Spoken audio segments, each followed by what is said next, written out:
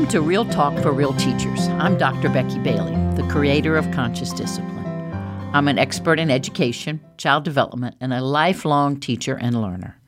For those listening who are not aware of Conscious Discipline, it is a comprehensive, trauma-informed self-regulation program that integrates these wonderful three things: social-emotional learning, school culture, and discipline.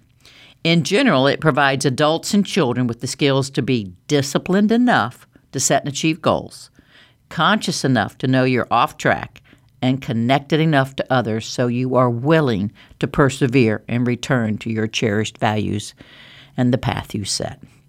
Today we're talking about consequences. Now, this is an extremely important topic for all teachers. Every teacher and administrator has seen the same children receive the same consequences over and over again without any significant behavior changes.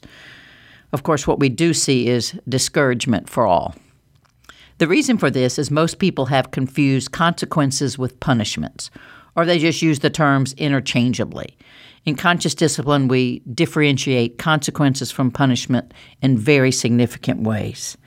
So, and let's just think about this. So how many listening have experienced the consequences of their own actions? And how many listening have experienced that consequence again and again and again without ourselves making behavior changes? I know in my life I have ate too much many times. I drank too much a number of times, and both had very negative impacts on my stomach. Yet I continue with the same sabotaging behavior for many, many decades here. And I'm sure I'm not alone in this. I've also experienced the consequence of my actions and actually changed my behavior. That is when the light came on within me, and I truly began to metabolize the differences between consequences and punishments. When I was able to reflect on my behavior, when I was able to own my behavior instead of blame others, when I was able to reflect on it instead of project it onto others, I was able to learn from it. I discovered that when I berated myself and blamed others, I continued the automatic choices. I was actually on automatic pilot and not very conscious of my own actions. So to learn from our mistakes, you must be in the higher centers of your brain where that reflection is possible. To constantly repeat your mistakes, most likely you're in the lower centers of your brain where upset, blame, and automatic pilot resides.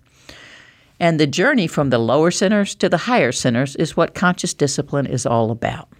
So, many people ask me, where are the consequences in Conscious Discipline? My answer is everywhere, every day, every moment.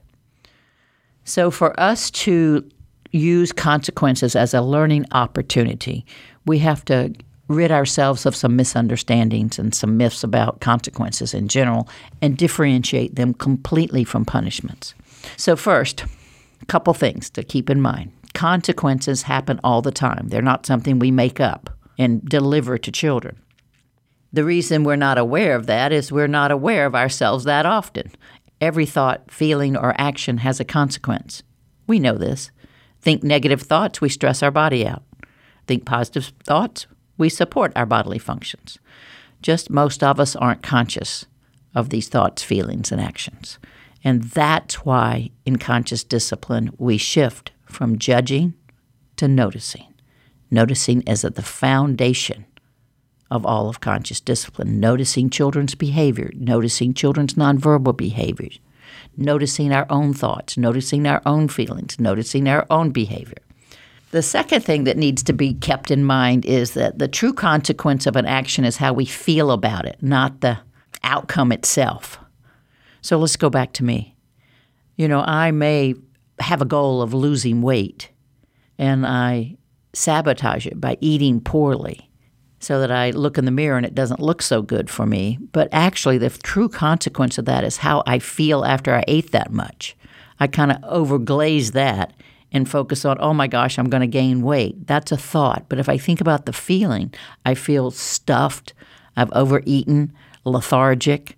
So the true consequence is how one feels about it, like a child who would fail a test. Failing the test is not the consequence. How do you feel about failing the test? Number 3, consequences motivate, they do not teach. And that's why consequences are only effective for children who feel connected to one another and have a sense of belonging. Disconnected children do not care. Nothing you can do can motivate me off I don't care. And we end up then upping what we call consequences, which are really punishments, to try to make them feel even worse in hopes, quote, to motivate them. So with that in mind, there are 3 types of consequences. They're the natural ones. These are the ones that happen without any orchestration from an adult. We know these. It's the example of walking out when it's cold without a coat. You get cold. It's touching a hot stove with a hand. You burn it. So they're very natural. And these types of consequences, natural ones, they motivate children to learn new skills. I want you to hear that. Natural consequences motivate children to learn new skills. Then we have logical consequences. They motivate connected children to use skills they already possess. And logical consequences are the ones we make up. If you do this, then this will happen. So you can see we use logical consequences on children who don't have skills. We're saying use these skills. They don't have them. It's like a backpack full of skills. They do not have it in their backpack. They're pulling out the skills they know, which is FU. They're pulling out skills they know, which is throwing a table. They're pulling out every skill they already have, showing you, I don't have that in my backpack. And we're going to give them a logical consequence. You can't go to recess unless you pull out that other one that's supposed to be in the backpack. It's not there. So you can see how that discourages them, us, and totally ineffective. And the last one is problem solving, the last type of consequence. And problem solving motivate adults to find ways to connect with the child so that the other 2 consequences can work. The differentiation then, ultimately, punishment's pretty simple. It's the intent to have them feel bad, to feel guilty, to feel shameful. Consequences ask you to reflect on your behavior and its outcome, to feel the feelings associated with it, use them to motivate you to change your behavior. Punishments intend to have you feel bad. So today we're going to talk with Amy Niemeyer. Now, we've talked with Amy before, and she's wonderful to come back to us and share more of her brilliance with us. Amy has been working in the field of education for 18 years. I love this progression. This career ladder for Amy inspires me. She started as a paraprofessional. She went to a classroom teacher. She went into administration. And she's currently in her 6th year as principal of Slate Run Elementary. So she's done it all. I don't know, Amy. We're going to have to find out if you were ever the custodian or the cafeteria worker or the bus driver. I was a cafeteria monitor. Oh, there we go. All right. So Amy and the Slate Run staff started her journey in conscious discipline in 2013. And she's now a certified conscious discipline instructor. It's nice to have more principals on to help others. So welcome back, Amy, to Real Talk for Real Teachers. Thank you. I really appreciate you having me. Well, so you haven't been a bus driver or a custodian? I have not been a bus driver or a custodian, though sometimes if the custodian's out, you do pick up a mop or a broom or help clean up a spill and that kind of thing. Bus driver, I got to stay back from that. Just my car is all I can do to keep myself safe there. Well, you're a mom, so you're doing it all anyway. So you've been implementing conscious discipline for 5 years now. So let's just review some of the results you've seen in 5 years. And I know you just moved into a temporary building, so that could have given you an assessment of how well y'all can handle stress. So what have you really seen? Not the data per se, just your own eyes. What do you see as the results, and what do you feel in the building? The culture in our building has shifted tremendously. When I became principal, this is actually now the start of my 7th year. Oh. We added another school year with an early start here in Southern Indiana. We're on a balanced calendar. So this is year 7, and it was very chaotic. The culture was toxic. Teachers were at each other, administration and teachers. It's a toxic culture and behaviors and all in the building of adults and children. It was chaotic. So what you're saying is that when you kind of took over this position, there was a toxic culture in your school with the gossiping and all that kind of thing that we usually attribute to toxicity. Is that correct? That is correct. So how soon as you began implementing conscious discipline did you see that culture start shifting? We saw that culture start shifting by the end of year one as we were learning together, spending time each month as an entire staff. We also brought in our support staff, which really helped shift that culture even more quickly with training our bus drivers and our paraprofessionals and our cafeteria staff. And we really started to feel by the end of that first year coming together more as a school family, more as a team. And so let's go back just to review. So and when you took over the school, how was the school doing academically?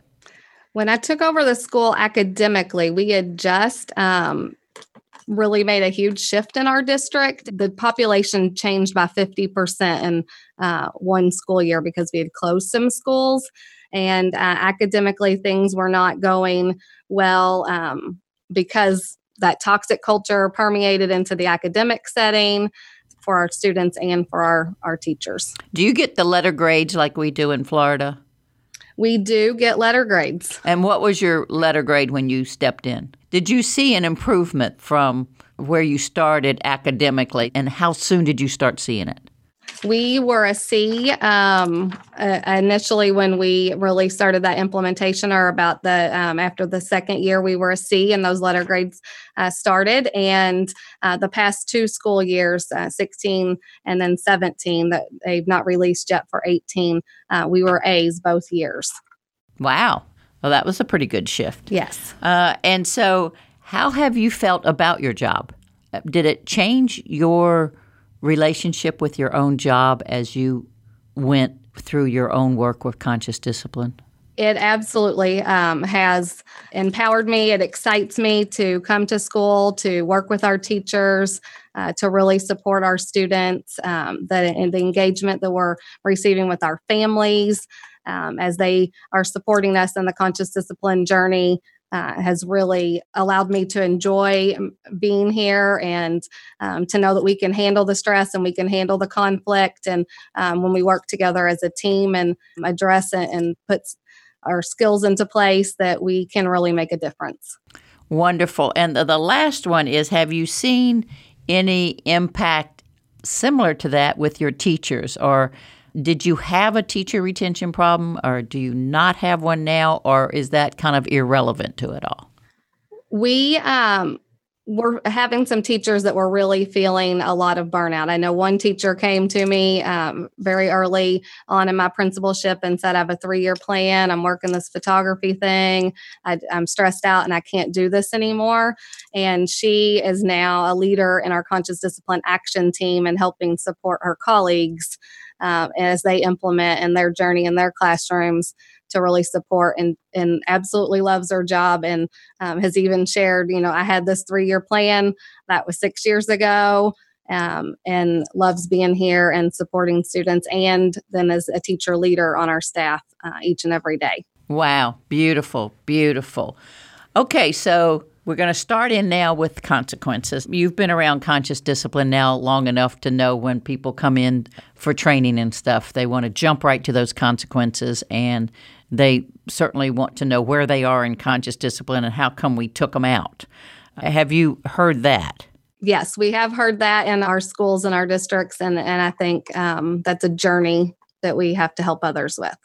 Okay, so let's help them with that. So tell me about when you kind of got hold of the difference between a consequence and a punishment and really grabbed hold of that notion. What was that process like for you? And then we'll take it about how you shared it with teacher. But let's talk with your own self first. Did it make sense once you kind of differentiated consequences from punishments?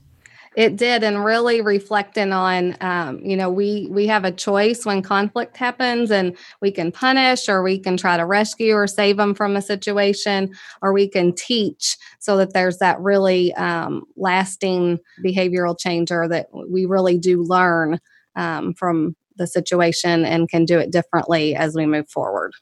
So what I'm hearing you saying is that a consequence of not having a skill could be acquiring a skill. Absolutely. And we work to do that every day here at Slate Run. So have you seen that impact in your students, especially these chronic ones that would have been called the serial offenders that would be always in the office, always suspended? They're always, quote, missing out on the reward or getting the punishment. We have seen that in our students. We tracked data to share with our school improvement plans and things. And so our students that were kindergarten when we started our journey and our implementation and learning about conscious discipline, they just finished fourth grade with us last year. We saw a 70% decrease in office referrals. And the power that we've seen from them being able to participate in classroom celebrations and school-wide celebrations and support their peers and work together as a school family has been really incredible. Wow, that's 70% is huge. And so how did you help your staff kind of let go of that need to punish as, quote, a consequence, and actually use consequences as a teaching tool and a reflection and helping children own their own responsibility for their upset and their behavior? How did you help them with that shift? We really do spend a lot of time together with our Conscious Discipline Action Team leading, working with us as adults. We know it's an adult first. And so we have to really stay in the higher center of our brains and our executive state. And when we're in our executive state, we're able to see behavior as that call for help, see mistakes as an opportunity to learn. And when we support each other in that, and we as a team bring to the table tools that come from our school family, we are able to see that shift with students and with the adults then in our school community. And so we spend a lot of time as a team of teachers and grade levels, and then a full team of like an intervention or a care team looking at how can we support the school family as a core, and in the students that need more support, what connection tools, what safety tools are we going to use to put that in place within the classroom. And teachers are then able to stay in their executive state or shift themselves when those upset moments happen and teach those students the new skills when they're ready to learn. And you brought up some very important things there. When we give, a quote, a punishment to those kids that seem not to belong, have you seen that to be effective at all? No, those are the students that you continue to see for the same behaviors, probably the similar time of day, similar over and over again. So you're putting a lot of emphasis, then it sounds like, in creating that school family culture so that you could bring these marginalized children from the I don't care position in their mind to the I do care and I am cared for position. And then they're more likely to experience the consequences of their action in a way that they can change behavior. Is that correct? That's correct. We absolutely know that connection and willingness precedes the cooperation. So we have to develop that relationship and develop those connections. Then we have the willingness. Then they care because they're a part of that school family. They're safe. They're loved. And then once you can pull them in, so now we've got rid of the I don't care issue pretty much, and that takes some time and a lot of skills, as you well know. Then you have the natural consequences, the normal interpersonal stuff in the day that's irritating, bumping into each other and touching each other's hair and grabbing stuff and slightly being off task. I'm not talking about huge fights in the hall. I'm just talking about pushing, shoving, grabbing, name calling, all that. Have you found that using natural consequences for that, using that as a teaching moment, has cut down a lot of that activity? Absolutely. Definitely now in our journey, 5 to 6 years in, students are empowered to use their big voice and to be assertive and say, I don't like it when you call me stupid. My name is Amy. Call me by my name, and really empowering them. And that, because they're connected and they're in that relationship here in the school family, it cuts down on a lot of that interrupting the class time and needing to come to the office because they're handling it and they're problem solving and they're working together. Beautiful. And then for those kids who actually have learned those new skills, like I don't like it, or when you push me, say excuse me, or I don't like it when you back up in the line, walk forward. When they learn those assertive skills that we call the big voice, have you found then as they're connected and they learn the skills that when an illogical consequence is applied to them, asking them to use a skill they already have, say they may have some kind of logical consequence, does that be effective in motivating them to use the new skill? It is effective. And when you can offer that empathy, and I know it's hard, but we handle mistakes as an opportunity to learn, and that this is the consequence that happens, then they're able to shift and come back to it and realize that we have to be helpful in our school family. And sometimes we all have those moments where we've been hurtful, and we can shift back and still pull back together as a school family. Wonderful. So let me ask you this, come back to you a little bit.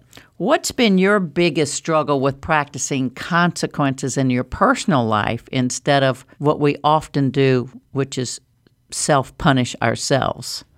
Well, that is a continued journey. I think really I've been able to move forward much more on a professional level and helping at school than my personal life. But I really have been able to allow that oops and reflect on that and move forward and do things differently instead of taking on that guilt. And I was definitely a punishment, and then it wasn't enough. But, that was an oops moment, and I can do it a little differently. And I'm going to change doing it this way, or adjust something that I'm doing is really enhance my relationships too with my son, with my husband. Before, if a crisis or a conflict happened, it was easier maybe to blame or hide under that or and deflect that. But now I can own that and be honest and move forward, knowing that we can shift and we can do it differently to learn from those moments for ourselves too.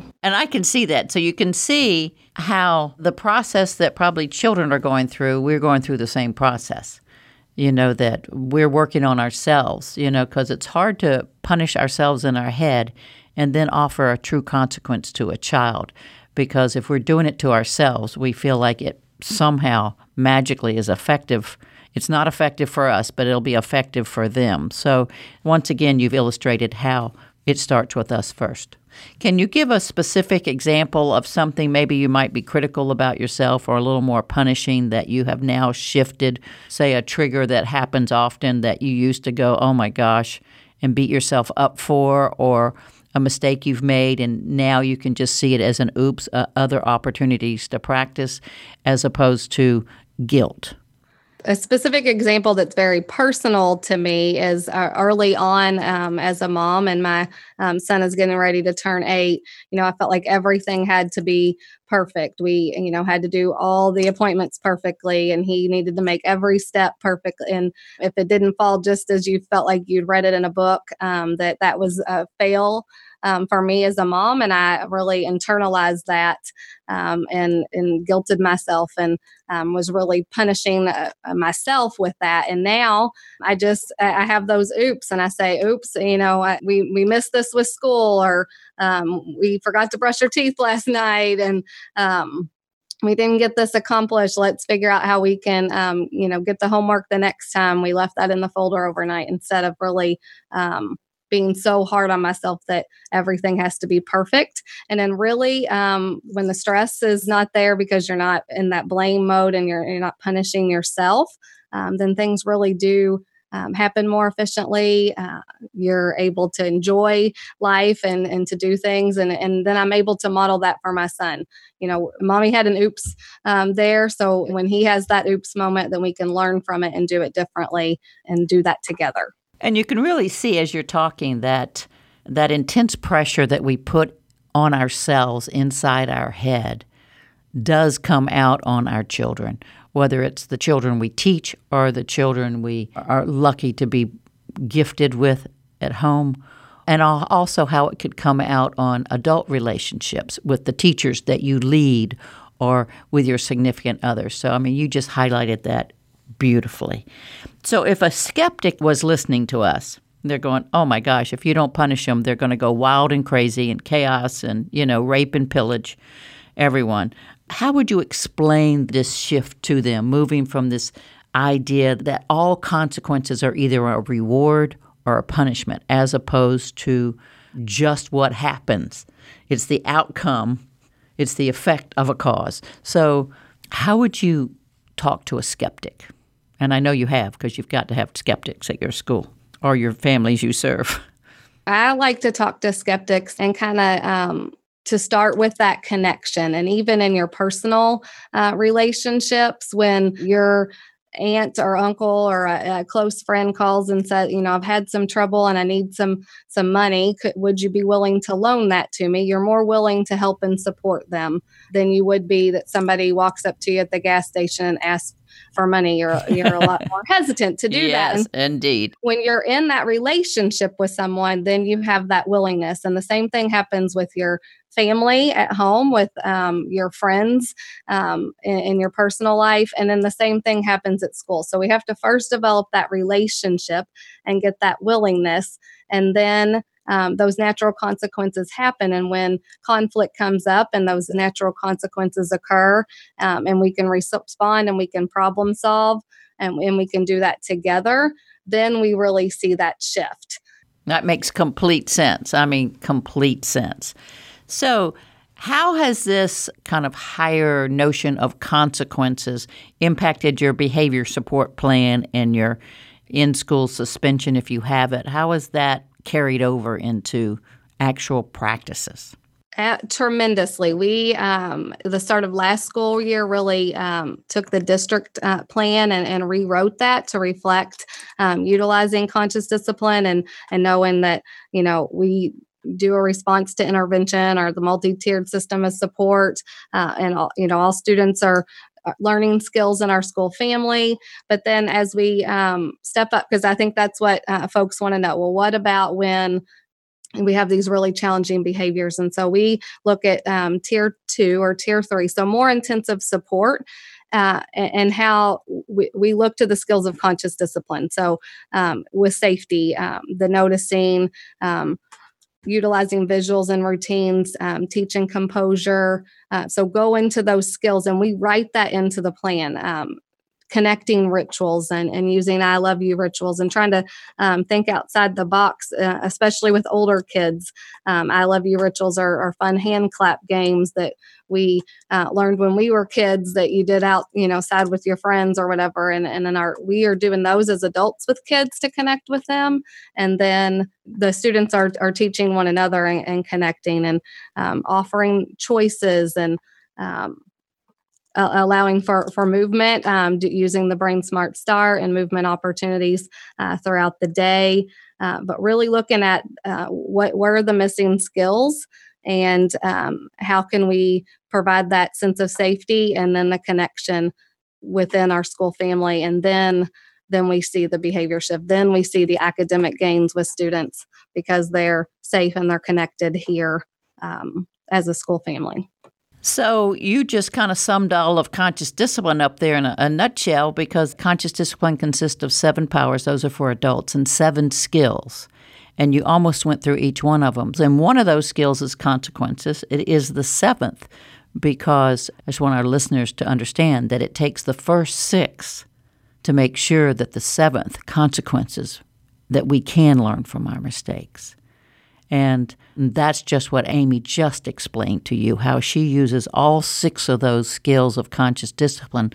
So the consequences, that moment when it occurs, we have the response ability. We have the skill to respond in a way that helps a child learn a new skill, just like teaching reading and writing.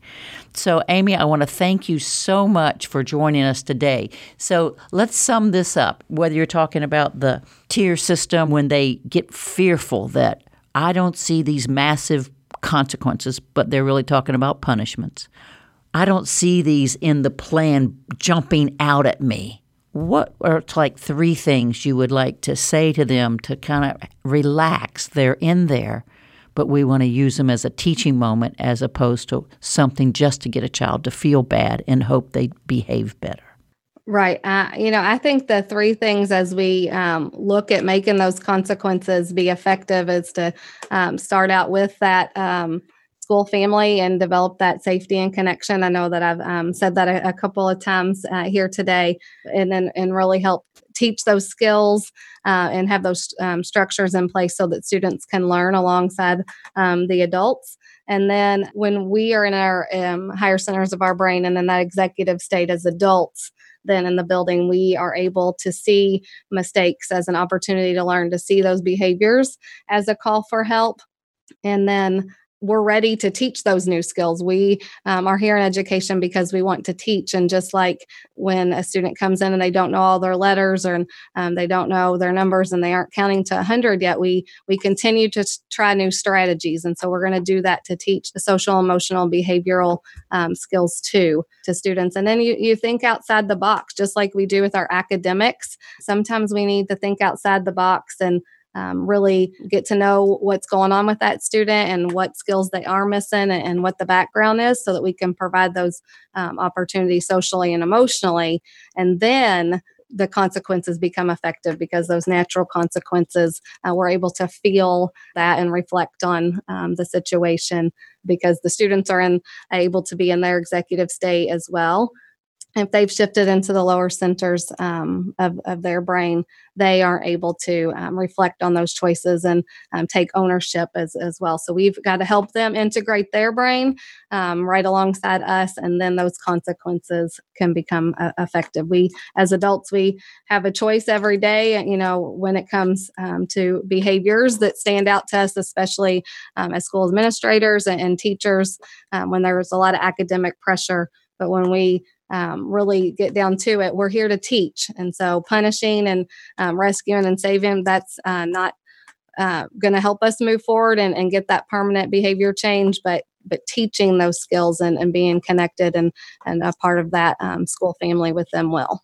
So let me just sum this up. So what you're saying is these missing social and emotional skills are no different than missing reading and writing and science skills. And as we look to the reading to find out what skills are tripping them up so they can't make sense out of it, we're also taking social and emotional skills and looking for the upset, the anger, the sadness that's getting in their way of learning a new skill. We respond to those emotions in a way they can handle them, teach them how to handle them, get them to a state, and then we can teach all day, as opposed to thinking like we're there as a police or disciplining half the time and teaching half the time. The whole day is about teaching. Is that correct? That is absolutely correct. Wonderful. Thank you so much again, Amy, for coming back and sharing your brilliance with us. Thank you again for having me, Dr. Bailey. Okay, so what is Becky up to?